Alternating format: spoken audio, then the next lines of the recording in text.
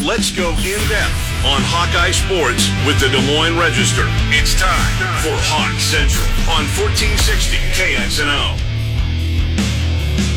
Welcome to Hawk Central here on Des Moines Sports Station 106.3 KXNO. My name is Andrew Downs. I'm in for Chad Leistico, who is on vacation this week, I believe next week as well. But he called me to come in and step in, and I'm always happy to do that. And I'm always happy to be joined by my friend Kennington Smith of the Des Moines Register, joining us on the phone. What's up, Kennington? I'm good. How are you? Doing well. Thank you for joining me as always. We have a fun show for you tonight. Just a minute, we're going to bring in Alyssa Hurdle. She is the recruiting reporter for the Des Moines Register. We'll talk about some NIL, some big recruiting days. It's been a busy summer for the Iowa football team when it comes to recruiting, as opposed to last year, which was a little slow. We talked about that a few weeks ago here on the show, and we'll get into that a little bit more. Maybe pick her brain on Caden Proctor, some other things like that. Kennington got a chance to chat with several members of the football team. We'll talk about what they said, the outlook for the season, which is, just about 2 months away now, and some basketball talk, too, before we get out of here at 7 o'clock. Also, we are live tonight, so if you want to join the conversation, ask a question, give us a call, 515-284-5966, or you can always hit us up on Twitter. He is at SkinnyKenny_. I am at Andrew C. Downs, and hey, she's at Alyssa Hurdle, here to talk some recruiting and more.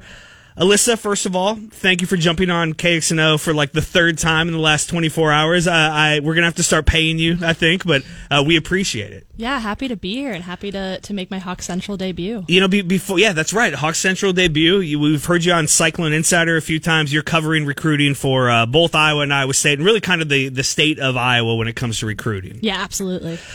Before I turn things over to Kennington for you guys to get a little more in-depth on recruiting, I just want to catch up with you because this is your debut on Hawk Central, and you're fairly new. You've been here a little less than a year. You jumped right in. You came middle of football season, so you kind of hit the ground running there. But how are you finding things, this kind of newish gig of covering recruiting here in the state? Oh, I absolutely love it. I can't complain. You have two really high-level Division I football programs in the state, and obviously no shortage of football and basketball talent. Basketball on both the boys and girls side, so definitely get a lot of work, but it's a lot of fun. So you're covering like Iowa high school athletes who are being recruited, and then the colleges here doing recruiting as well. It feels like a lot. It does feel like a lot. Fortunately, some of those in-state players go to the in-state schools, so it's like a win-win on both sides. And I heard you talking with Miller and Condon here in KXNO earlier today, kind of talking about some of that Cy-Hawk rivalry and, picking up on some of that as you're covering the recruiting and, how maybe it's kind of nice when it comes down to Iowa and Iowa State for a local kid. It definitely is. It adds a little bit of excitement to the recruiting beat in terms of following that kid. And it's a win-win. You get both audiences are involved. They're really engaged, and both fan bases really care about recruiting. Have you been inundated in the Cy-Hawk stuff yet? Like on Twitter, have you seen like the vitriol? Have you seen, are people coming at you saying, oh, she's obviously a Hawkeye or a Cyclone, anything like that? Yeah? Oh, yeah. Good. Yeah. It's a rite of passage. That's how it should be, right? Yeah, you're not doing your job if people don't hate you a little bit. I have a little bit of bias, apparently, for both sides. So. Oh, okay, good. And that's how you know you're doing it right, is when somebody calls and says, well, she's obviously a Cyclone fan, and then the next guy calls, well, she's clearly a Hawkeye fan. Like, exactly. Okay, yeah, good. I'm right down the middle. I do want to turn things over to Kennington here for a little bit to have a little bit more of an in-depth recruiting chat with you, Alyssa, and I'll certainly jump in with maybe more of a fan perspective and try to clarify some things. But Kennington, take it away, buddy. Yeah, for sure. Alyssa, appreciate you having the time to get on it and talk to us. This is exciting because we're like the two youngest on the sports staff, so this is like the next gen DMR having a chance to have a moment in the sun together. So thank you for joining us. Oh, absolutely. For sure. Well, we'll get right into it. And, the biggest topic that's going on right now on recruiting at all levels is the NIL space. And, we're working on kind of like a 1-year anniversary of NIL thing at the Des Moines Register right now for you, who covers the state of Iowa. You're talking to kids getting recruited by Power 5, Division II, FCS at all levels. Just kind of what are your takeaways from maybe some conversations that you've been having with them leading up to, this piece that you're going to have coming out?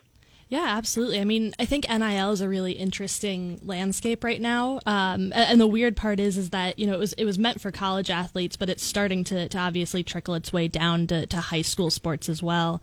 And you look at the state right now, and I was fortunate enough to talk to Caden Proctor on the football side last week, and Price Sanford from Waukee Northwest a few weeks ago. So two big names that, NIL could potentially impact. And, it's interesting to hear Caden talk about it, because, obviously he's having those conversations. He's down to Iowa and Alabama, and both are two huge schools. Both offer different NIL opportunities. And, he said it doesn't really impact his decision. He knows if he does things right, he'll have the opportunity to make money later on. But you have to think about the impact it could still have, on the peripheral. If he goes to Alabama, there's money at that school regardless. If he goes to Iowa, he's a 5-star in-state kid. He's well known. He's recognizable. He has the potential to make a lot of money, even if it doesn't interest him. And the same kind of goes for Price Sanford on the basketball side. I mean, he's got offers from Iowa and Drake in addition to a few others. And those are two programs where, again, he's a well-known face. His brother Peyton is at Iowa. And so whether or not NIL is something that they're factoring into their decision, it certainly helps them, in the long run in terms of where they want to go and what they could do. Right. I think the biggest question that I have is something that I've said in conversations with Chad when we've talked about this is I feel like at the highest level is kind of where the NIL conversation is being taken place when we're talking about the 4 and 5-star kids. In the high level programs, it might not be as prevalent for maybe lower recruited kids, or those conversations aren't being had at the SCS schools or the D2 schools that they're being recruited by. Is that accurate, or are there being conversations held at schools like Drake and UNI and others in the NIL space? I think so Drake and UNI, definitely there's those conversations being held. As far as D1 and those lower levels, or D2, I'm not really sure, but, I think when you look at those kids that aren't 4 and 5-star prospects, there's still room for them to make money. I mean, you never know what an organization, a business is going to want. You don't really know who's going to appeal.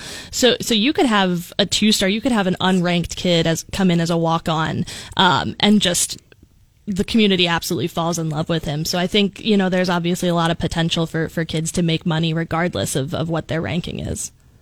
Right. Moving on to, kids who have just recently committed on the basketball side. I know you had a story for our Hawk Central subscribers with Brock Harding and Cooper Koch, two very important priority prospects for Iowa who have committed. Kind of what were your takeaways in the conversations that you had with both of them? Oh, I mean, Cooper Koch is a big one. He's a legacy kid, and he just seemed really, really excited about going to Iowa, following in his dad's footsteps. And both kids, it was a program that they fell in love with. I mean, I don't want to say instantly, I'm not speaking for them, but that's the impression I got when I talked to them. And Brock Harding was super, super sold on Iowa, and he'll be there with his teammate Owen Freeman. So I think they're building a really good class. You have two kids coming in with instant chemistry, and then you've got Cooper Koch, who, if you watch his film, he's just insane all over the court. So 3 exciting gets if you want to throw Owen in there too for Iowa, and a huge pickup for the 2023 class in just the past couple weeks. Right. And I think the interesting part about Brock Harding is the connection with Matt Gatens, and I know you're very connected the Drake basketball program. And when he was hired, I found myself doing a lot of research on Matt Gatens, to kind of who he is and the type of recruiter that he is. And you're much more connected with Drake than I am. So maybe you can give me a little perspective on what maybe Matt Gatens is going to bring to the program, and how maybe he impacted Brock Harding's commitment. Yeah, I mean, so I don't want to lie and say that I'm best friends with Matt Gayton. Unfortunately, didn't get to know him super well in my first year covering Drake, but he is super dedicated to the programs that he's a coach at, and I think that's going to be even more so going to Iowa because he played there. He's super dedicated to recruiting. He's young, he knows the game, so these kids can connect with him really easily. And Brock Harding is one of those kids. When I talked to him, Matt Gatens was the main guy recruiting him at Drake. and then he went over to Iowa, and Matt Gatens was the one that continued to go after him there. And Matt Gatens obviously knows talent. He's seen it. He developed it at Drake alongside Darren DeVries, and I think that's what he was able to do at Iowa very quickly was convince them that Brock Harding is a guy that they want on their team, and that's why he got an offer, and less than a week later he accepted it.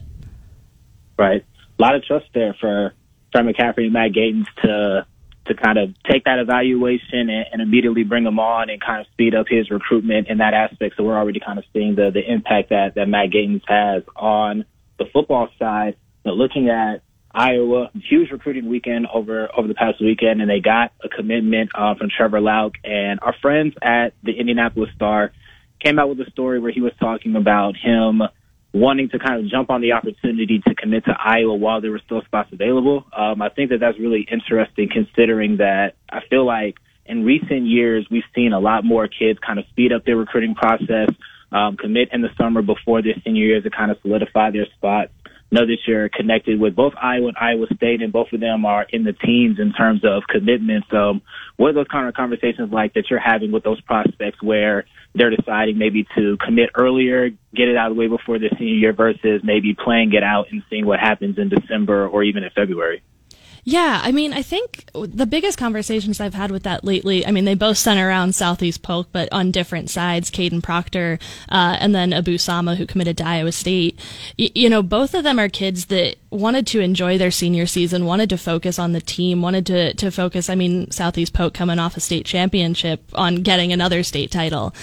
So I think that factors into it, where after so many years of recruiting, or for some kids a few months, you just kind of want to be done with the process. You want to, have a place that that you're going to, someone paying for your college, and move on. And I think across the board, that's kind of the case. You said as recruiting's picked up, these kids are getting offers younger and younger, and there's way more competition in the field. And you never know if you're going to get an offer one day and it's going to be taken away the next because someone else comes onto the scene, or someone's quicker with their commitment than you are. So I think if it's a school that you're really interested in, with Trevor Lauk, it was, if that's where you want to be, if that's where you see yourself, and clearly he did after this weekend, I don't see why you would waste the time not committing when you have a spot then and there.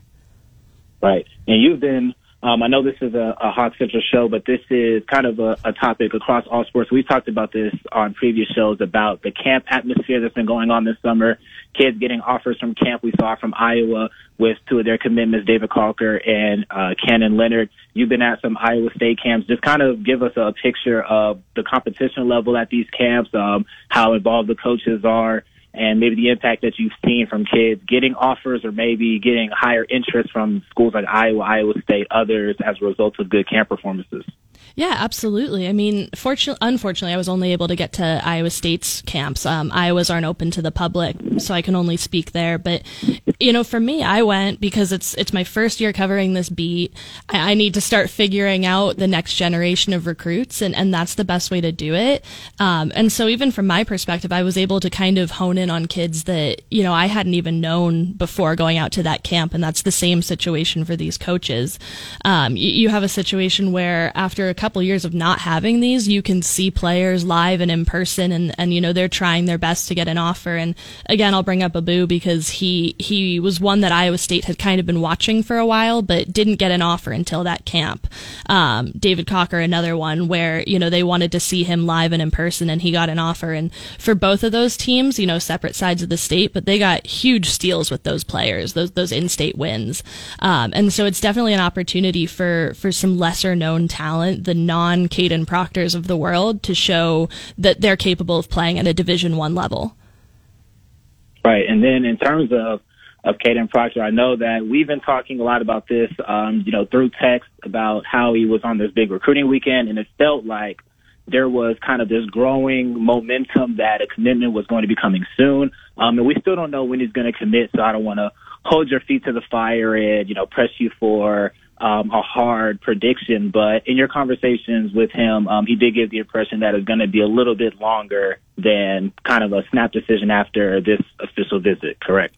Correct. He, when we talked last week, recruiting can always change. Recruits can always change their mind, and we've seen that happen with these big official visit weekends.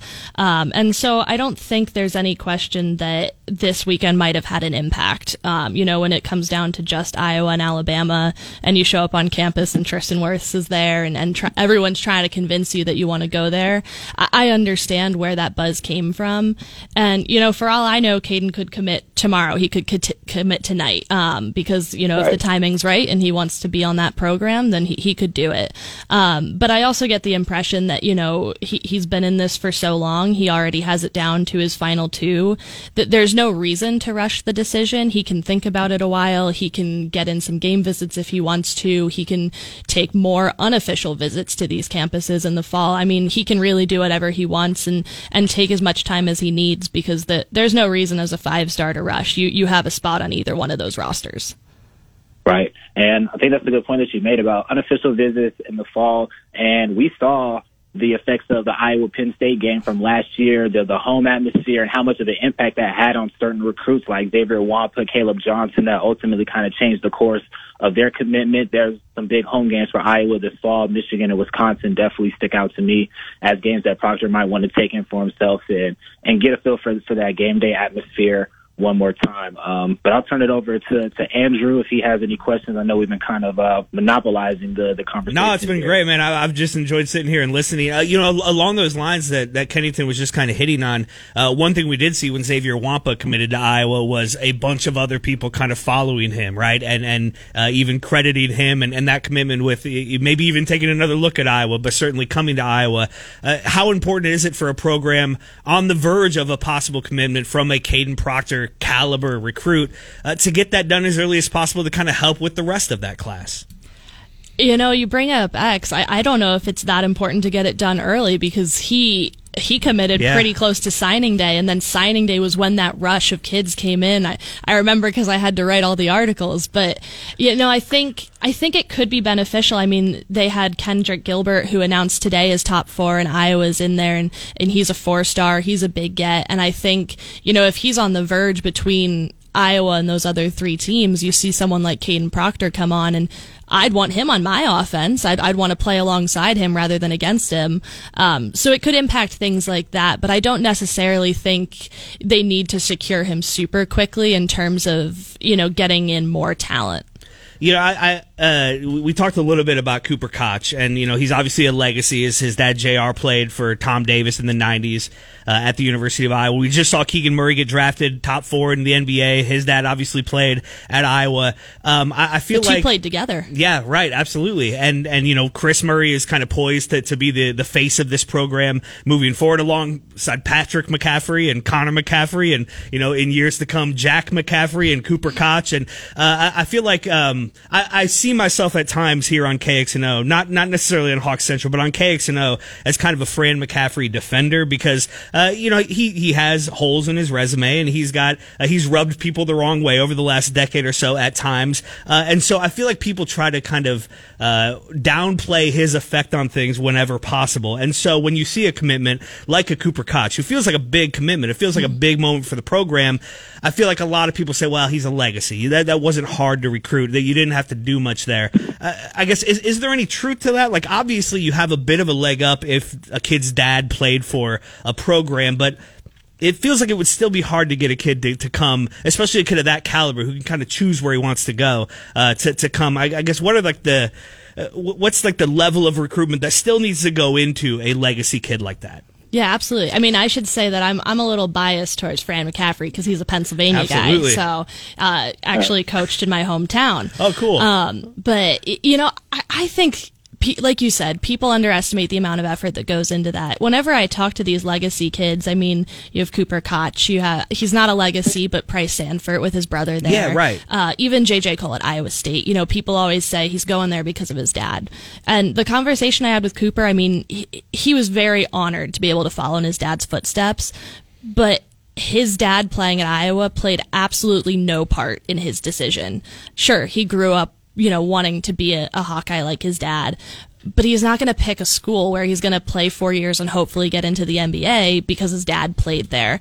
And so I think what a lot of people mistake is that there's no effort going in. He's a legacy. Yeah.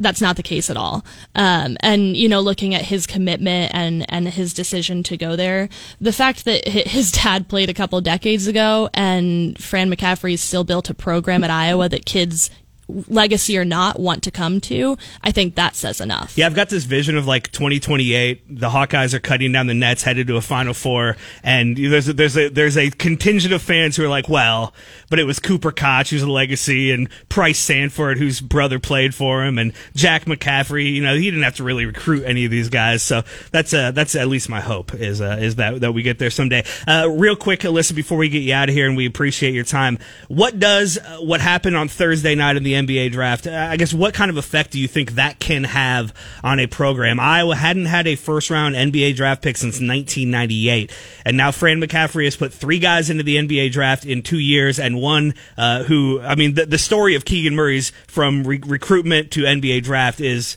remarkable. I mean, you really can't hyperbolize enough what kind of a leap that kid was able to take, and so much of that is on him for sure, and his dad and his work ethic, but some of that credit goes to Fran McCaffery and that program. What can that do for recruiting in the future? I think people are underestimating the talent pool in the state of Iowa, and then what Iowa is able to do with that. Yeah. And I think it just goes to show that Iowa is a serious contender with those UNCs and those Dukes of the world. When you have a number 4 pick, I mean, I talked to Cooper about that, and he was like, yeah, it's easy to see the vision. Yes. When literally this same week you have a kid that got drafted to the NBA. And so I think that's a huge recruiting win in terms of what Iowa is doing, because every basketball player's dream is to go to the NBA if they're playing at the Division I level. And you want to go to a program that has a proven track record of that. And when you have that many players in recent history that can do that, at least for me, if I were in a recruit, that's an easy answer. Iowa clearly has the coaching staff to do that. They have players on the team that can help me get to that level. And I don't have to compete as much. I could get instant playing time as opposed to a place like UNC or Duke, where you kind of have to work your way to the top. And we've spent 2 decades praising Kirk Ferentz for taking kids and putting them into the NFL, and how much that has done for that program. And so it's kind of fun to see some of that happen now for the Iowa basketball program for the first time in a long time. She is Alyssa Hurdle. You can find her on Twitter at Alyssa Hurdle. It's Hertel is how you spell that. And find her work at Des Moines Register, on Hawk Central, Cyclone Insider, all that stuff. And apparently here on the radio as often as possible. We do appreciate it, Alyssa. Oh, absolutely. All right, we are going to come back and talk a little bit more football with Kennington. He got a chance to catch up with a handful of players last week. We're going to do that next. You're listening to Hawk Central here on Des Moines Sports Station 106. Everything you need to know about the Hawkeyes.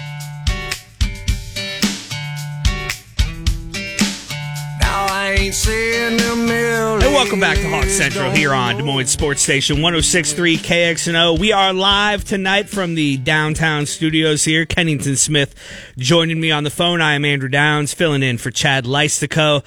We just had a great conversation with Alyssa Hurdle, the new-ish beat reporter, recruiting reporter for the Des Moines Register. That was great. If you missed any of that or you missed any of the rest of this show, check it out on any podcast page you want to find, iHeartRadio, wherever you get your podcast. Just search for Hawk Central or go right to the Des Moines Register, and that's where you're going to find work from my friend Kennington Smith, who is back with me here. And Kennington, let's talk a little bit more about football. We had a good chance to talk some recruiting with Alyssa there, but you had a chance to catch up with a handful of players last Thursday. Yeah, definitely. We had several players available with us. Nico Reganey, Torrey Taylor, Mason Richmond, Jack Campbell, Quinn Schulte, LeSean Williams, John Wagner. I'm not sure if I'm missing anybody, but we had 7-8 players. It was really good just to catch up with them. Sam Laporta as well was somebody who was made available. And, the biggest takeaway that I had was that it just seems like the team is a lot healthier now. That seemed like the overwhelming storyline of spring was there are so many starters out.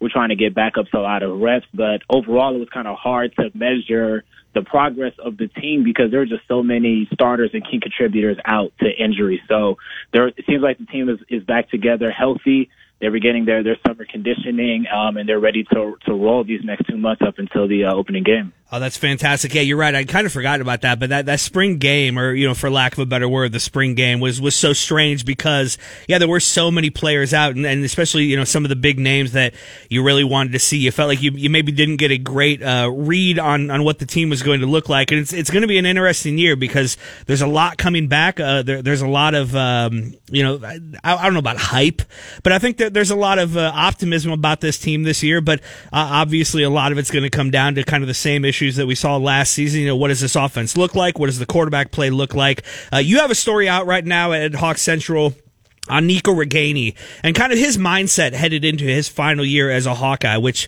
his career has had some ups and downs for sure. The highest high, really the highest high you can really get with a program like Iowa, the touchdown catch he made to beat Penn State last year in that big game. But he seems poised to have an impactful season here in his final year in a Hawkeye uniform. Yeah, his story has so many layers to it. I mean, this is the longest tenure player not on the team in terms of games played, which is you might not guess that he would have played the most games on the team to this point.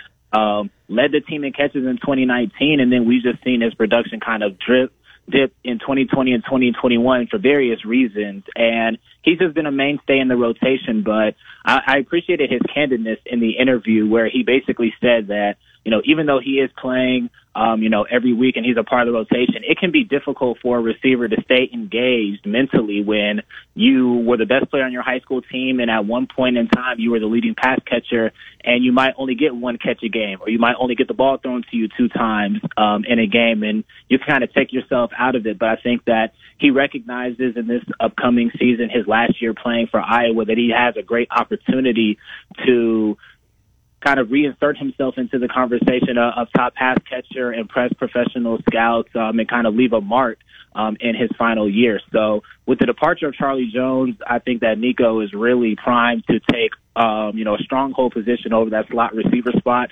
And I think with him, Keegan Johnson and Arlen Bruce, that's your top 3 pass catchers and your top 3 options going into the season. And you got to feel good about that with Nico being as experienced as he is and definitely the best route runner on the team. Yeah, he as you mentioned in the piece, he's kind of the old guy in the receiver room now, and especially after that Charlie Jones transfer, he's the guy with the most experience. But, the guys around him are not just fairly inexperienced, they're young dudes. How do you kind of see his relationship with those younger guys like Keegan Johnson and Arlen Bruce, who I think all Hawkeye fans feel are the future of this receiver position? Yeah, definitely. I think that you have to look at Nico as an extension of wide receivers coach Kelton Copeland. And I say that because Coach Copeland was very complimentary of Nico in spring availability. He said that there are so many moments in those meetings where Coach Copeland will say something and explain something, and then Nico will add on to it with his own experience and say, in my experience, if I cut this route short, if I didn't do this or I didn't do that, this is the result. Or if I did this right, this is the result. And that is so impactful for young players like Keegan and Arlen, who we see their talent and we've seen them flash, but it really is going to be kind of those minor details that are going to turn them from good receivers to great receivers. So when you have somebody like a Nico Ragaini who has been through it, he knows the offense as well as anybody on the team. When he is able to kind of be that mentor and those extra eyes and kind of that coach on the field and somebody who can relate to them as somebody who's doing it alongside with them,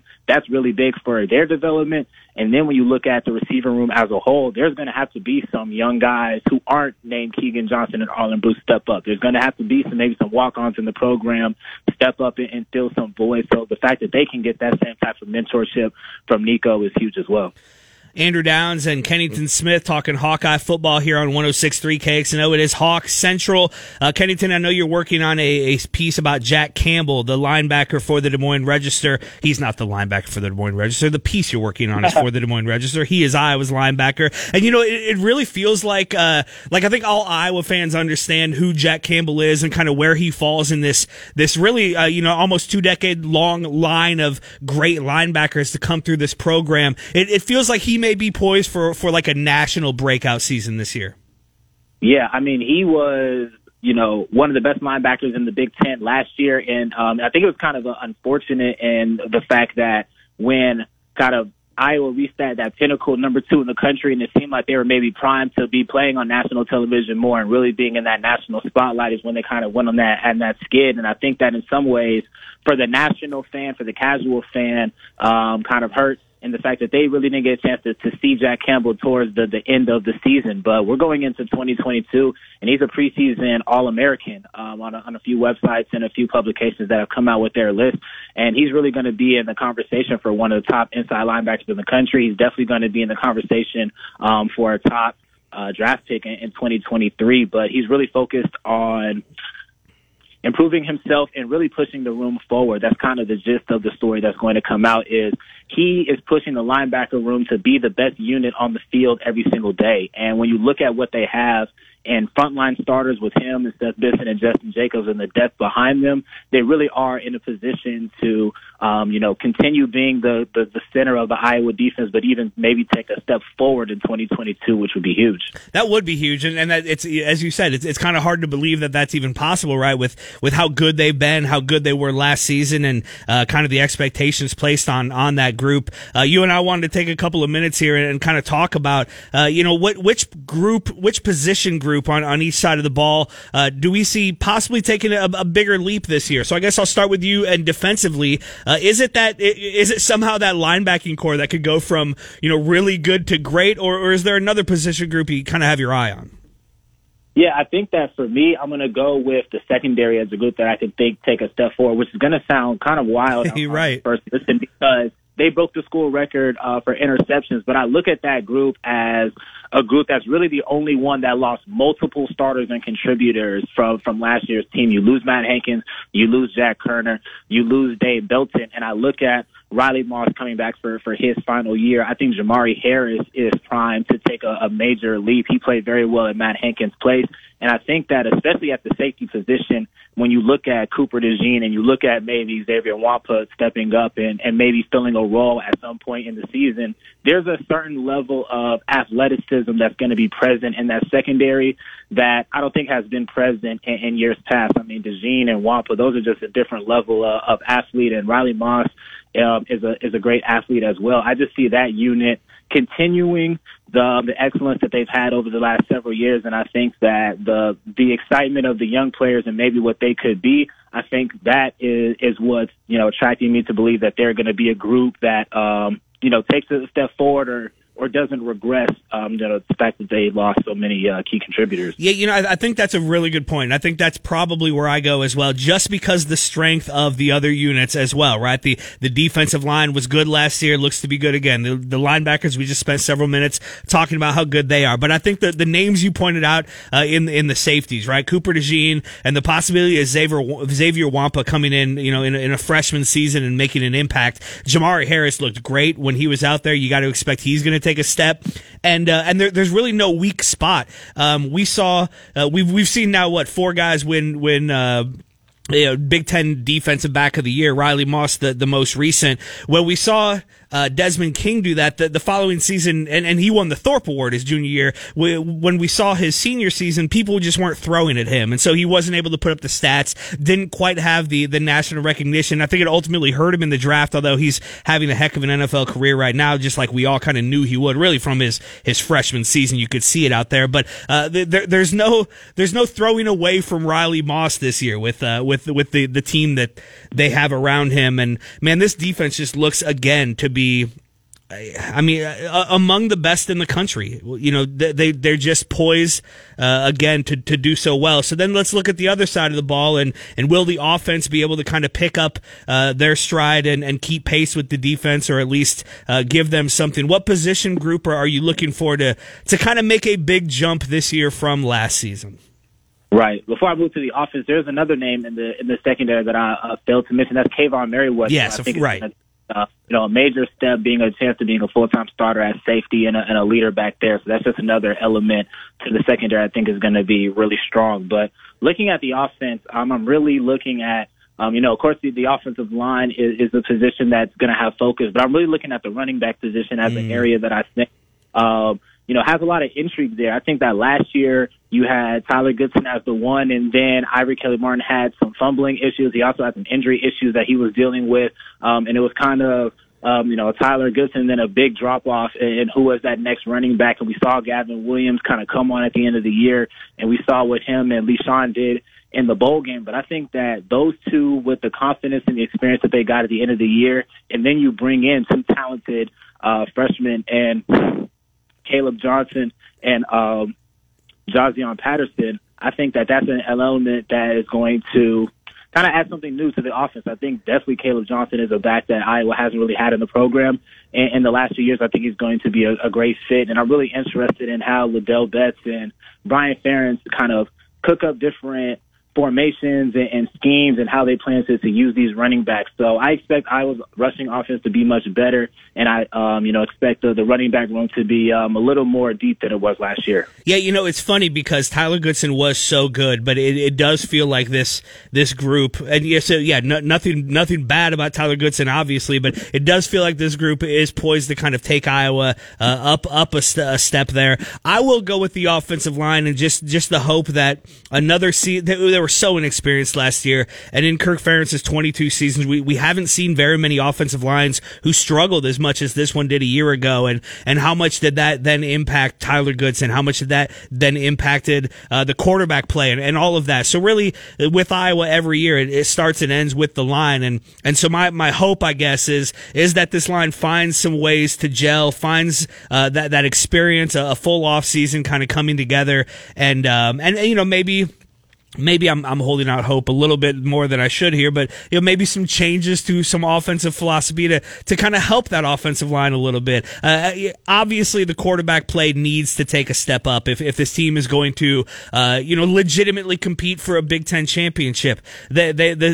Spencer Petras has won a lot of games. I saw the video of him throwing like an 80-yard pass at the Manning Passing Academy over the weekend. Like he has the skills.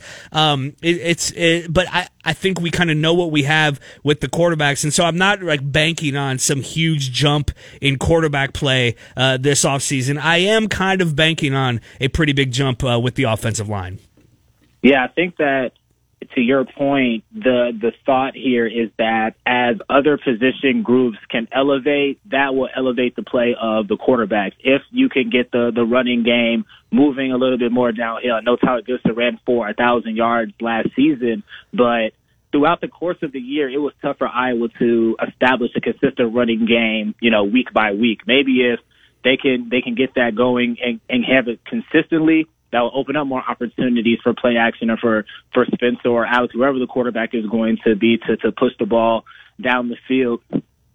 So I definitely agree that we kind of know what we have at the quarterback position, but maybe there's a belief that, offensive line gets better. You get the chance to run the ball a little bit more. Maybe you get the tight ends involved a little bit more with Laporta and Lachey in passing situations as well, kind of open things up for the offense. And to your point about changes in the offense, I think that, again, the injuries kind of stalled what changes we might have been able to see in that spring practice when you don't have all your starters out there to be able to kind of install some things or, put things out there and execute it at the high level. I think that we're not going to be able to see that until probably the first game of the season. But I think we're all on the same page here that the offensive line improves, running game improves. That'll just, open a lot more up for the offense and probably make the quarterbacks, a lot more comfortable back there. We're going to talk a little basketball in our final segment. Before we do that, we did have a bit of news this week as Iowa announced a bunch of non-conference games in the coming years. And, honestly, it's just nothing too exciting or unexpected. A lot of direction with schools, a lot of programs we're familiar with, UNI, Northern Illinois. I didn't make a huge splash, Kennington, with these announcements. Yeah, I think that my biggest takeaway is that this is going to be the last time for the foreseeable future that we're going to see non-conference games this week for Iowa, with all due respect to the opponents that they scheduled. Now, I referenced the Alliance in the article that I wrote about this schedule release, and that seems like, so long ago that was announced in the talk of college football expansion, but it really was just last year that we were having these discussions. And under the alliance in this proposed agreement, Iowa will play their Big Ten slate, but they will play one game a year from a school in the Pac-12 and a school from the ACC. So once we get into this, the alliance era, that's when you're really going to see a really tough strength of schedule for Iowa and schools across the Big Ten and across the country. So I know it's not, super exciting right now. But I'm sure these Hawkeye fans are going to be locked in for life. And in the next, several years, you're going to see a major uptick in competition, and the schedule is going to get a lot more exciting. And we just don't know what the shifting landscape of college football is going to look like. I mean, right now, the Big Ten has divisions and has non-conference games. Will that be the case 2 years from now? I don't know. So, yeah, there's a lot of room there. I'd kind of forgotten about the alliance thing, so that's a really good point. I appreciate that. Let's move on to hoops when we come back. I want to talk about, the new opponent Iowa has, the 6 Power 5 conference, non-conference games they have right now. It's going to be a busy December for the Iowa basketball team. We'll talk about that and more on Hawk Central when we come back. It's 106 for FDIC. Everything you need to know about the Hawkeyes. It's Hawk Central with the Des Moines Register on 1460 KXNO. Andrew Downs bringing you home here on Hawk Central alongside Kennington Smith of the Des Moines Register. Let's move to hoops here in our final few minutes here, Kennington. First of all, before we get into the current team, you were all over the NBA draft last week where Keegan Murray went number 4 to the Sacramento Kings. People could read what that means for the Kings and for Keegan at DesMoinesRegister.com, but how big is this for the program in your mind? It's huge. I mean, you heard Alyssa talking about it earlier. The impact that is going to have on recruits when they can see something tangible in front of them as a Keegan Murray and say, this is somebody recently who entered into the program, got picked in the first round. You had Luka Garza, Joe Wieskamp become draft picks last year. Chris Murray seems to be a draft pick going ahead, and next year we don't know what's going to happen with other players like Patrick McCaffrey, Tony Perkins. There could be more draft picks on the way. So I think it's huge for the program to be able to have somebody as kind of a champion for the program and being very upfront about what it means for Iowa, doing it for Iowa. I think that's what Keegan said when he was at the draft, and they said what it means to him. He said, for a program like Iowa, this is, kind of being able to chance to put them on the map. So when you have somebody that's, that highly touted, that highly drafted, and also being, a representative of the university, that's only going to push Iowa's national brand forward and help them in recruiting and kind of, have a permanent stamp on the national landscape. Last week, we got another schedule announcement as Iowa's non-conference schedule is starting to come together. It'll be Seton Hall at Seton Hall in the Gavitt games. That makes 6 Power 5 matchups. First of all, I guess, what was your reaction to that announcement, Iowa at Seton Hall for the Gavitt games? Yeah, I love it. I think that, first of all, Seton Hall is a very respectable basketball program. They've won 20 games 6 out of the last 7 years. And for the people who tuned into March Madness and follow St. Peter's story, Shaheen Holloway, who's the head coach at St. Peter's, is now back at his alma mater at Seton Hall.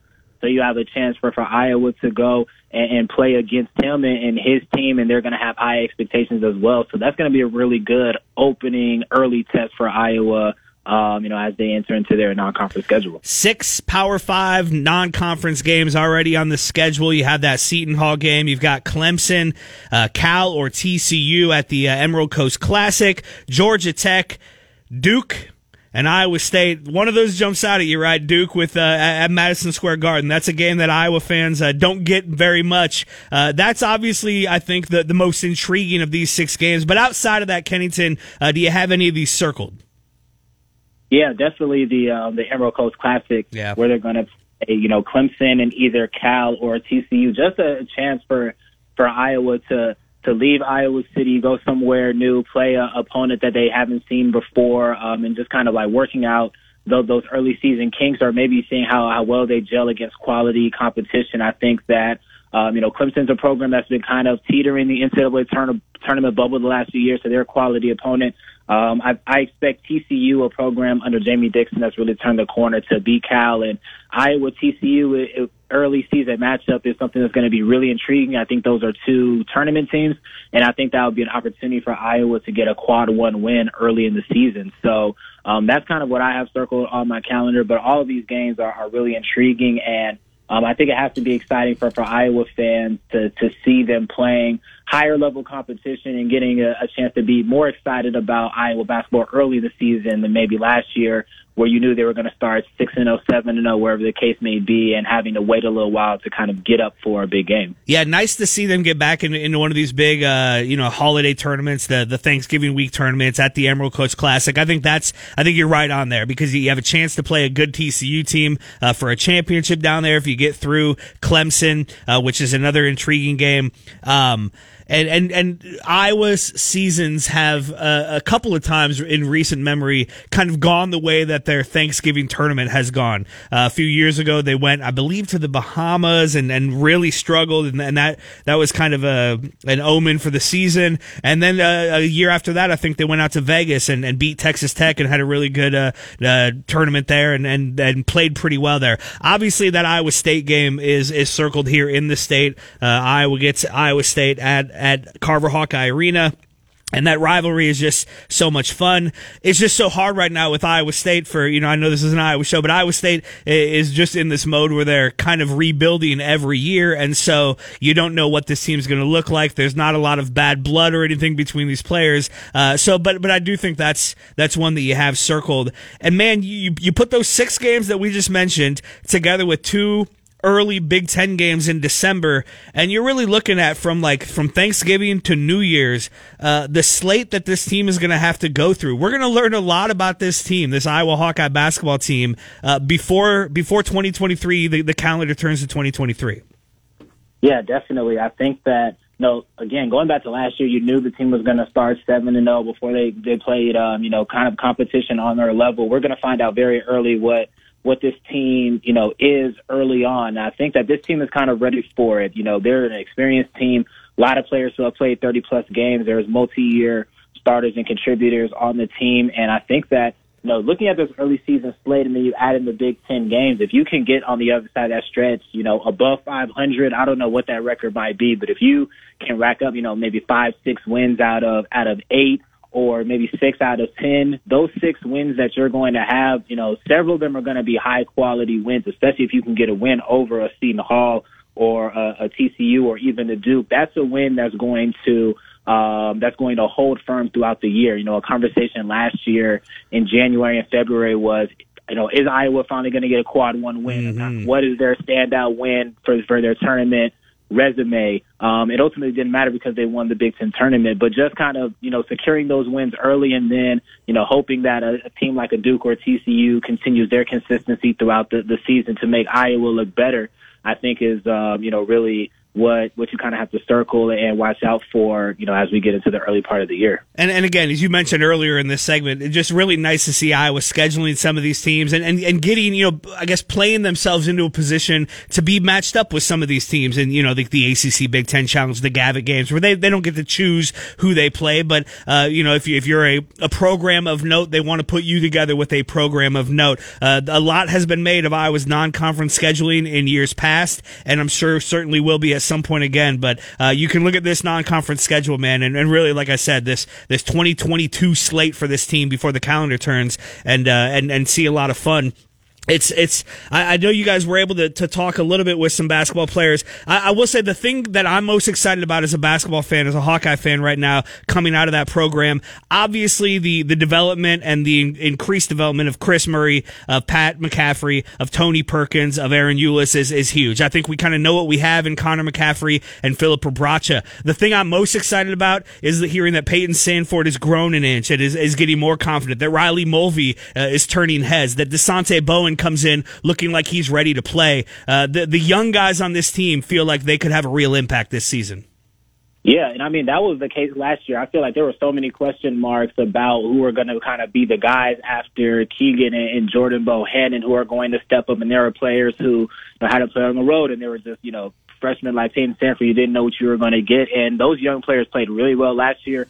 I think that you kind of have to feel good about the expectation for them to play this year. And, going along the point of the opportunity of playing in these big games, look at the opportunity for Chris Murray. What if Chris Murray has a 30-point game against Duke and they win? Or what if Peyton Sandford has, 5-6 threes against TCU and they win, those are going to be the kind of games that are going to put them on a national spotlight. So really exciting time for Iowa basketball. He is Kennington Smith. I'm Andrew Downs. This has been Hawk Central. We now go to Trent Condon, who's got a big baseball game.